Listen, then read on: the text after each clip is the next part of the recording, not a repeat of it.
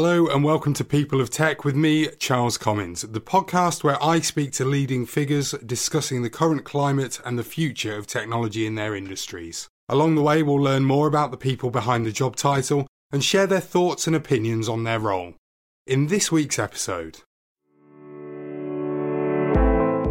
We've got challenges all around us, definitely in cyberspace. Women are different to men and it's okay to be different, and that's a big message. So we need more visible role models, but we also need them at various stages in their career, so not just in the leadership positions. My guest this week is CISO advisor and champion of women in tech, Jane Frankland. Jane started out in cybersecurity over 20 years ago, and in that time has held senior executive roles at several large PLCs and has a strong track record of working with some of the world's biggest brands. In 2017, Jane published her first book, In Security, exploring the reasons for the lack of women working in cybersecurity, expelling the myths, and providing a true insight into strategies for attracting, identifying, and retaining more women in the industry. To begin with, Jane talks us through her cybersecurity career and explains how it all began. I started by actually building my own information security consultancy. So that was in 1997. I knew nothing about technology at all, but I was interested in it. I built a business with a partner, and there were only two things that interested me at that point in time. One was AI and the other was security. And AI was very new and really not feasible, in my opinion, to start a business at that time in it, but security was. And I always tell people that, to begin with, I was quite embarrassed about saying this, but I actually thought it sounded a bit like James Bond. So it sounded really cool, it sounded really interesting, and I love Bond. So for me, that's kind of what attracted me and kind of pulled me into it. Obviously, our industry is nothing like, the James Bond films, but that's kind of how I started, which is actually quite unusual. I built a business. We specialized in penetration testing. I owned that for 16 years. I came out of that business after about 13 years when a relationship with my business partner, who was also effectively my husband, broke down. And then I went off and did a couple of management jobs, directorship positions for some leading consultancies. And then in about 2014, I actually changed my business. So I actually started supporting cybersecurity entrepreneurs and helping them to scale their business. So prior to that, I'd really been involved in penetration testing, ethical hacking predominantly. And in 2015, I then happened to write a blog about women in cybersecurity, which led on to the book called Insecurity and all of the work that I'm really doing with women and also CISOs and other C-levels, so CEOs and boards and non-executive directors. So since you've worked in the sector, how much do you think cybersecurity has changed in that time? It's changed a massive amount. So when I came into the business, it really was very much a technical discipline. We still have the tech now, but there's a lot more behavior analytics. There's much more reliance on geopolitics, behavior, sociology, psychology, and so forth. So there's a big emphasis now on that. And really it's more to do with the insider threat and also the profiles of those who are out there to steal from us or attack us. Yeah, I think that's probably quite true, isn't it? Especially at the moment, the way things have been going. So that we've seen that you're someone who offers mentorship and key advice to leaders and entrepreneurs. What do you offer to the business world, Jane? So I offer several things. So my business is training, coaching, and consulting. And I work with three different types of people. So I work with entrepreneurs and I help them to grow and scale their businesses. I work predominantly with CISOs. So that's often in the form of mentoring, or sometimes it's putting in programs to help them build and scale their departments. And there could be a specific emphasis on attracting and retaining women in cybersecurity. And then I also work with women in security, so helping them to become more resilient, to have more grit, to be much more visible, because there's a big issue with that visibility aspect. And main way that I do that is through personal branding and helping them really to do many of the things that I've done along the way. Yeah, we'll come on to that a bit later. One of the main keywords in business today is digital transformation. What has been key advice that you give to leaders in this space? Yeah, so it's really, I mean, again, it's a lot of the same advice that I'll give to entrepreneurs. So with digital transformation, some things that I get them to work on is really their visibility and also their the way that they are building the culture of their organization. And the two are closely related. So what I see when I look at the culture of many organizations, many departments in security, I see four kind of profiles. The first is a culture where there is low challenge and low support. And often that's an environment where there's apathy. So people just show up and they're not getting any feedback. So it's they turn up and they're pretty much jobs worth. So there's no incentive for them. If they do good work, they don't get any feedback. If they do bad work, the same is true. So that really doesn't kind of produce any type of performance. The next one is low challenge, high support, where they're getting support in terms of, materials or resources or finances, and also their emotions. But what that happens, it turns them into being very dependent on their managers or leaders. And so they can become very resistant to change. And certainly when it comes to digital transformation, we are going through a rapid change process with regards to the way business is evolving. And that is really going to speed up over the next 10 years. So that's not good for them. And then the other area is to do with high challenge and low support, whereby they're in at the deep end and they are not really given any support. So they don't really necessarily know what to do. So being in a sink and swim environment, if they do manage to swim, then they often pick up bad habits and then they pay them forward. So it just creates a whole cycle of inefficiency and really mediocre performance. And some people do survive in those environments, but they're not the best in terms of achieving high performance. And then the place where companies and organizations need to be, and few are at this place, is the high challenge, high support, where they are being stretched, they are being developed, they are being invested in, and they've got the support around them, and they're getting lots of feedback, good and bad, and it's all very clear. And they're able to perform to that high standard. And what that does is it creates raving fans within the organization. So they go out and act as ambassadors, and it creates this pipeline so that companies and organizations are sought after and everyone wants to go and work in these organizations. So that's kind of typically what I see. And with the environment with, say, chief information security officers, it's an environment where many don't last beyond 2 years. And when you compare that to a CIO who are there for 4, 5, or 6 years, it's quite a different environment. With a CISO, a chief information security officer, they're often used as a scapegoat. They're often not supported. They are often not understood. Sometimes they have problems talking the language of the stakeholders, including the board. So it's very, very hard. And as a result, sometimes they don't get budgets. Sometimes there's a conflict of interests. So their reports aren't getting further up the chain. And and then you have a more of a cycle of churn, with regards to the people that they attract simply because of the culture. Yeah, I spoke to Steve Wright, who's the Chief Information and Data Protection Officer at John Lewis, and he was sort of one of the questions I asked him was about all the like the British Airways hacking scandal that happened not so long back. I asked him whether that had actually helped him achieve more for his budget for going forward, and because he was obviously quite defensive in terms of defending his position, but also his position in terms of his peers at other companies as well. I think the fact that you said there that the churn of that position in those companies is quite low or quite high, I suppose you say, don't you, with churn? And I think that the fact that these sort of things have to happen for then those people in those positions to kind of be taken notice of by the people at the top of the company. I think that's quite I suppose looking from the outside in, that's quite bad, because that's part of their security measures, that they actually have that position in place and a person in that role.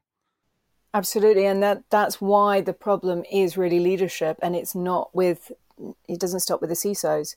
The board has a leadership problem because they don't understand really particularly well cyber. They're not cyber literate. But the way that I see it is that the non-executives, who also, these are really capable people. I mean, all of the C-levels board non-execs are massively capable, but there's a problem with communication. There's a problem with language, and often there is a reluctance to admit that. And that's why the National Cybersecurity Centre has actually put, a fair bit of work into trying to improve the communication level at both the board and NED level, so that they can, I think, support those further down, including the CISOs, much better. And then likewise, once they understand once they become cyber literate, then they understand better the environment, then they can better understand how to support the CISOs. And once the CISO can understand how to speak the language of the stakeholders, including the board, then they can meet in the middle. That bridge is built.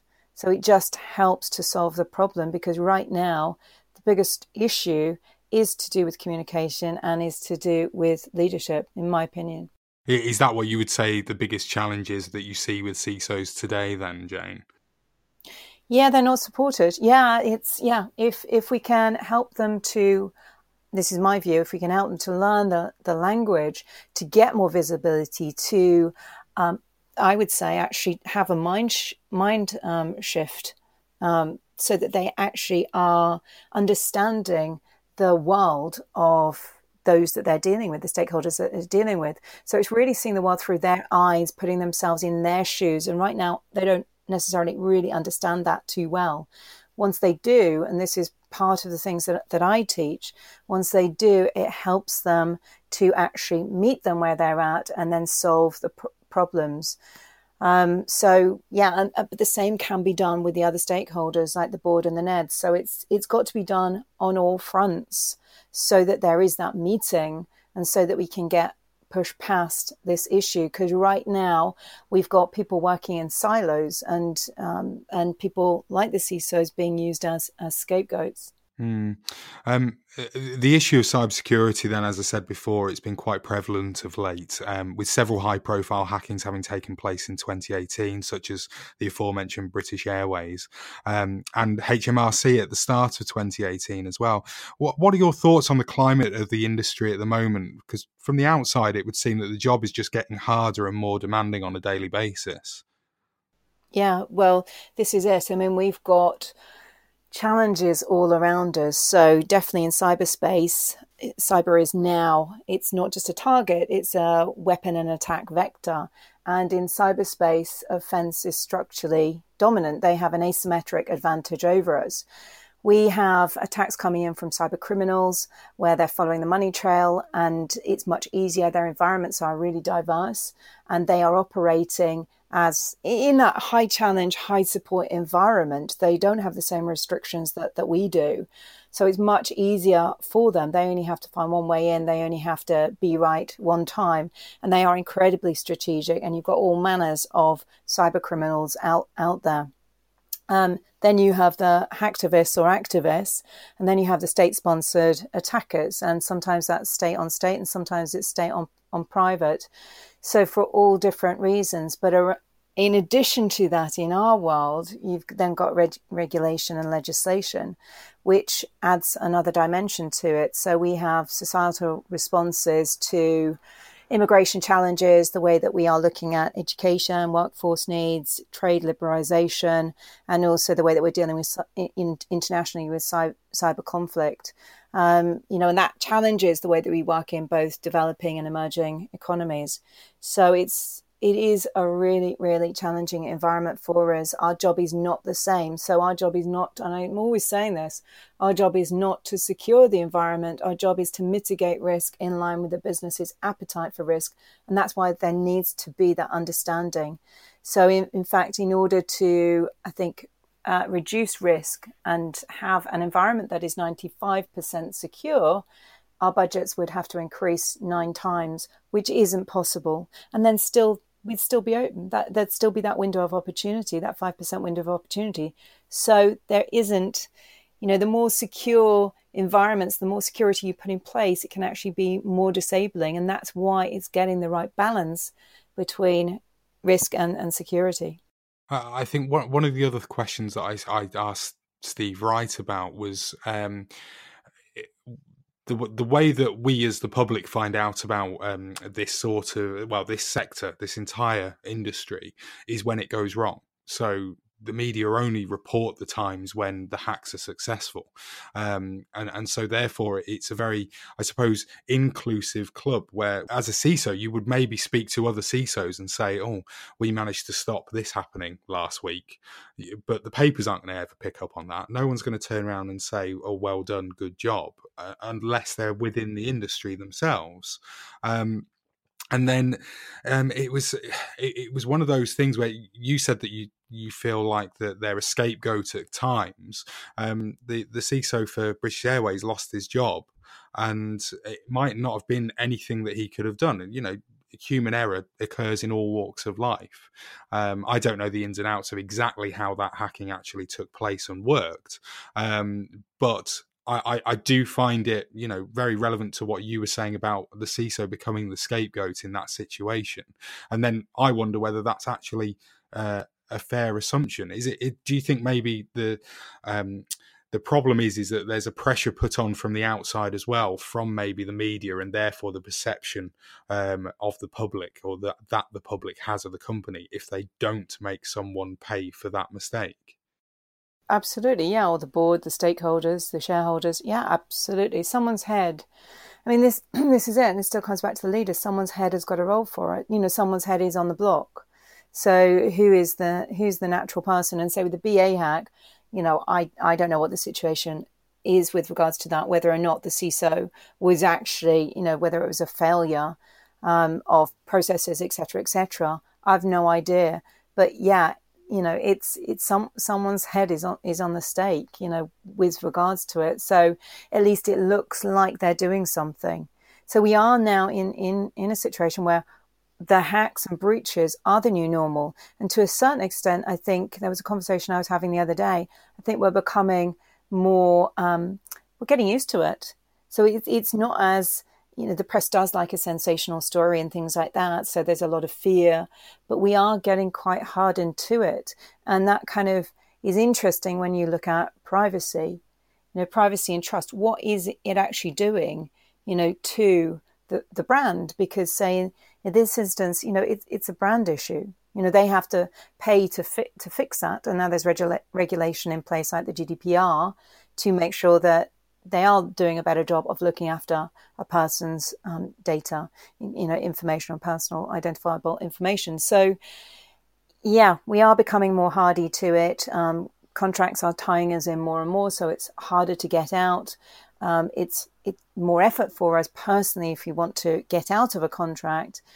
So it's going to be interesting to see what happens, and also what happens in terms of supporting the leaders in regards to doing their job, because I know a lot of CISOs who are actually choosing to, or looking for ways to come out of the industry or go into organizations that are more of a startup culture where the exposure isn't as high, because they can get on and just do their job as opposed to be, in the front line.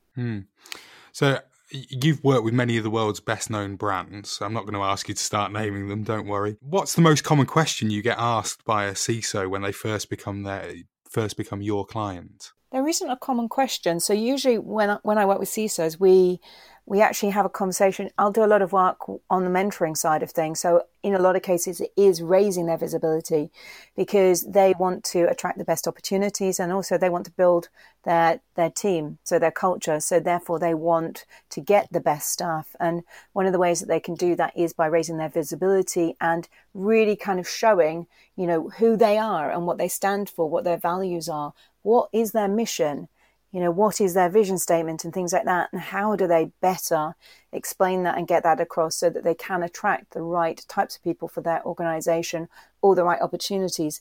be they new CISO opportunities or even non-executive director positions. A lot want to go into non-executive director positions so that they can actually advance their career, because we know that, say, in information security or cybersecurity, we don't really have a career mapped out. There isn't a route. So, and I know that is being worked on. It's just taking quite a long time for that to come to fruition. But that includes all of the levels. So where do they go? What is the route? Thank you, Jane. We'll take a short break, and when we come back, we'll discuss the lack of gender equality in the cybersecurity sector.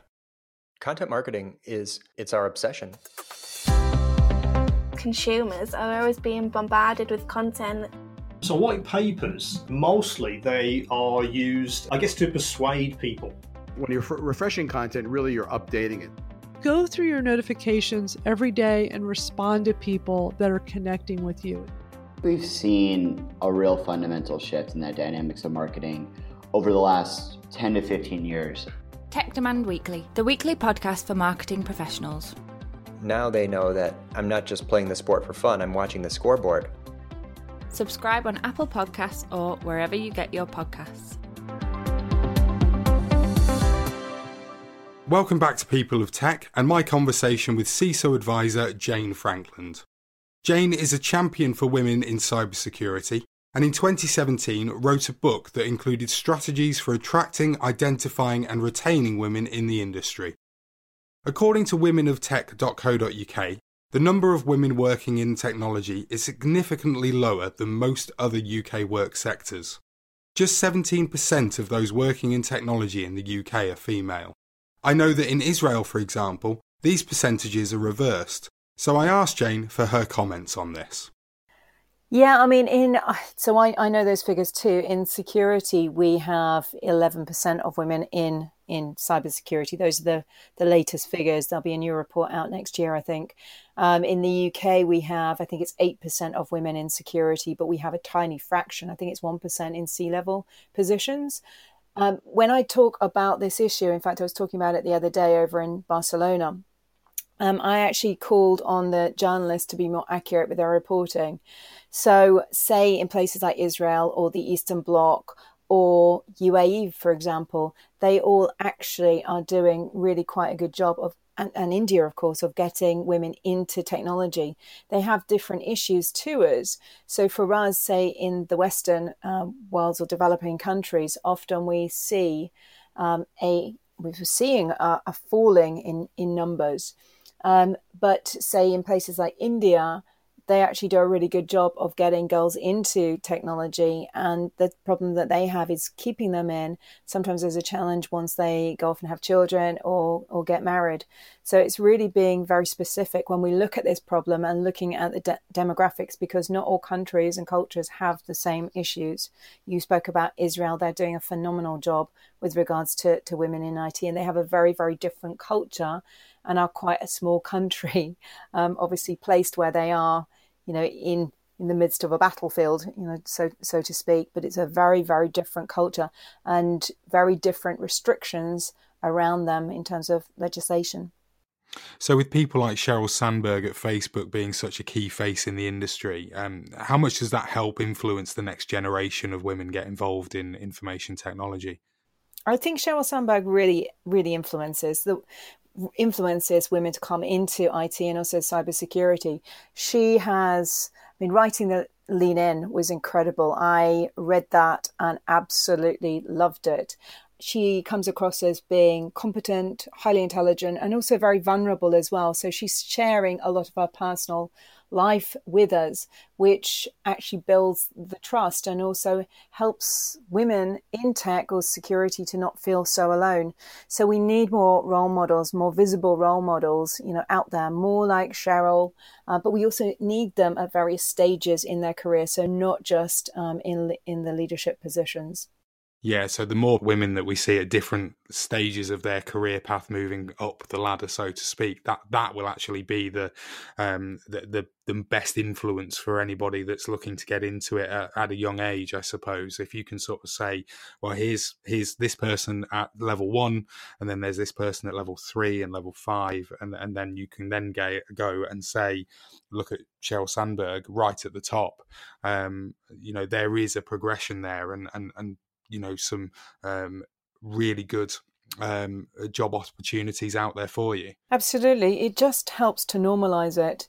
So it provides that visibility and also the career route. So often millennials or centennials, because we're now in that era, actually look to websites, to brochures and so forth for proof that there is a career route for them if they do want to move into leadership, because not everybody does want to move into leadership. Some can actually be specialists, in their area. But if they do, it shows what's possible, and they are looking out for signs like that. And that's why it's so important to use visible role models and to actually put the images out there.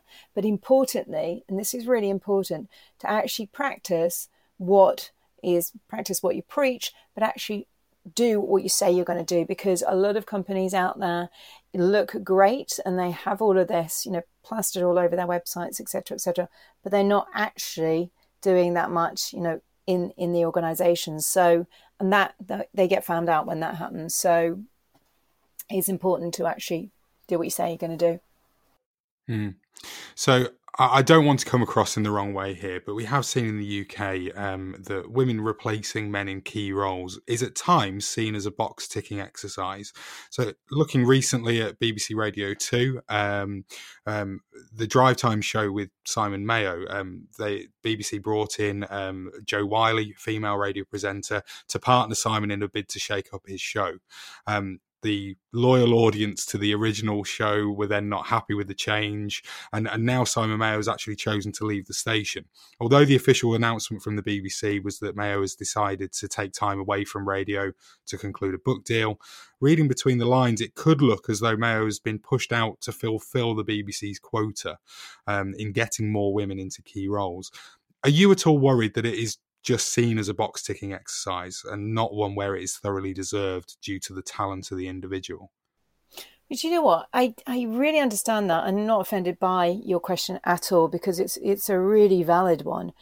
I'm not, because we have so many awesome women in security. I mean, literally, the standard is just so incredible. So I'm not worried about that, but I do recognize that we have a little bit of a divide going on, and we have to be really, really careful. So whenever I go and do keynotes or speak or interviewed, etc., I'm always saying we have to do this together, and we have to be aware of that threat, because I think between the ages of 35 to 55, certainly when it comes to men, there is a fear that women are going to get pushed into these leadership positions or take over their jobs, or if there's a change, how is that going to affect them? So we have to include men, in this conversation, and actually recognize that is going on. The interesting challenge I think that we have is actually getting more women into these leadership positions, and although we can't engineer it, because it is a case of it has to be best person for the job. So in our country, we cannot discriminate. It's, that's how recruitment is done. It is best person for the job, as opposed to filling a quota. Obviously, if you've got two candidates, two individuals who are going for the same job, and it's between a male and a female, then you can actually call on a minority to actually fill the space. So if you wanted a woman, a female, to actually do that job, then you can pick based on gender, a woman to do that. But otherwise, it has to be best person for the job. So I'm not worried about it, but I do recognize that there is that sensitivity, and we have to bring men and make this about doing the right thing, getting the best talent in, and standing side by side. Together we evolve, together we progress as men and women. It's very, very hard, and it is challenging, but we have to understand that, and we have to recognize the challenges around us. I completely agree with everything you said there, Jane. I think that's exactly right. I mean, it's very easy for the newspapers to pick up on things like this story that I quoted in the question, to basically sell their newspaper. That's what they're doing, is that they're literally just picking that and they're going, well, that's why they've done that. That's why it's happened. And then people read it and, they go, oh, that's not good. That's bad. And that shouldn't be happening. And that's all it is there, is just to actually make help the media sell their print, basically. And I understand the challenges of journalists. I really do. It's, they're under so much pressure. So I understand that, but I don't necessarily like to see the fear propagated. So you are a champion of women in tech, and you released a book called Insecurity. The synopsis says that women are fundamentally different to men, and when it comes to cybersecurity, one thing is certain: if you're short on women, you're less safe. Can you tell us a bit more about the book and what you want people to take away from it, please? Yeah, so when I wrote the book was a bit of an accident. So I just happened to write a blog. It was really time for me to do that and to write about what it was like to be a woman in the industry. And I was really worried about doing that. I thought I was going to get crucified for what I wrote. But actually, it really struck a chord with so many people, male and female, and I got a fantastic response from that blog, which then led on to further articles on that subject. And then over Christmas time, I wrote a report. It was 15,000 words, which turned into a bigger project, which was the book. So what I knew at that stage was that 15,000 words was half a book. And because I wrote that report in about a week and a half, I thought, actually, if I add more value and go out and interview more women and men about this subject, then that could be quite useful. And I got in contact with a publisher at Rethink Press, who I knew, and said, look, I've done this. It's nothing to do with my business. Should I turn it into a book? Because obviously I'd be investing a lot of time into it. And she said, look, you'd be crazy not to do that. And so that's how I came to write the book, how the Kickstarter project, which funded the book initially, came to be. And I always say that this book really is about performance. So it's looking at the things that we need to do in order to perform to a higher standard. It is leading with women because it's topical, but women do see risk in a different way. Women are different to men, and it's okay to be different. And that's a big message. It is okay to be different. So women are more risk averse than men. There have been countless studies that show that. Women have high social and emotional intelligence. They score very highly when it comes to that, which is needed in our industry. Women are very good at staying calm in times of turbulence. Again, that's really important when we have an incident that's happening or a breach that's occurring. We need to be able to deal with that and report on it in a calm manner. Women spot changing patterns of behavior. They are very detailed and very attuned to this. And that's obviously required when we're looking at the threat actors and threat environment and the anomalies. So again, we can report on it and spot what's going on. Also, when it comes to women, I mean, certainly women in business and in leadership, when we've got women in those roles in business, they're obviously half of the percentage, half of the workforce, which is useful. But projects are more profitable, businesses are more profitable rather. There's more innovation, and we stay on schedule and within budget much more than compared to homogenous teams. And so it doesn't make women better than men. It just makes us better together. And that's why we need more balance in the workplace, so that we're getting more diversity of thinking, more diversity of experience, and more diversity in general. So women are, again, known to lead the way for diversity, and we really, really need that, because we need to be more creative and strategic in how we're looking at the problems that are surrounding us. So since the book, you wrote a blog post in June of this year, 2018, about your experience at the InfoSec European Conference, where you tweeted a picture of a particular exhibitor's booth and the way that they were marketing themselves. You received a substantial backlash on Twitter for your tweet at the time. Clearly, there's still a lot of work to be done with regards to gender equality in all walks of life. But do you see an improvement happening in the cybersecurity sector?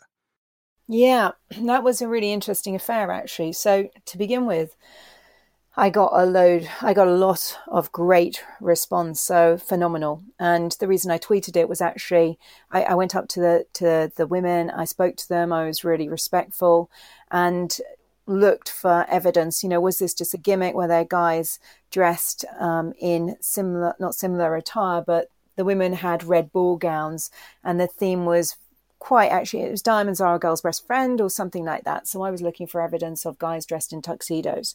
Was it a gimmick? It would have been fine if they were alongside them, but it wasn't. And so I knew the rules of InfoSec and how it had been 10, 15, 20 years ago, because I've been in the industry for so long.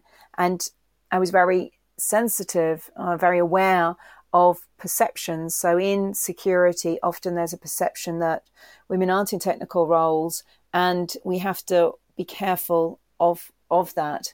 So all I was doing was just alerting the event organizers to that and kind of making a comment of, we're going backwards, So I wanted that to be stamped out and for us to continue in the manner that we have been doing, because we've been making great progress. That was then reported on by a journalist who wrote a good story. That was then picked up on Twitter and it just went berserk. On Twitter, I spent about 4 days with one other woman actually dealing with this, trying to present the case and why. And eventually I got one of the main opponents, who happened to be a woman, on side, and together we worked to actually resolve the issue. And then I wrote a blog with learning lessons that I'd learned and that I thought we could learn as an industry, and then called the industry together to actually deal with it, because I couldn't see much evidence of any code of conducts out there to support not just women, but all people. So the code of conduct that is out there, that is for event organizers, is actually for all people, but it actually provides a framework for others to use, because many of them don't have anything in place.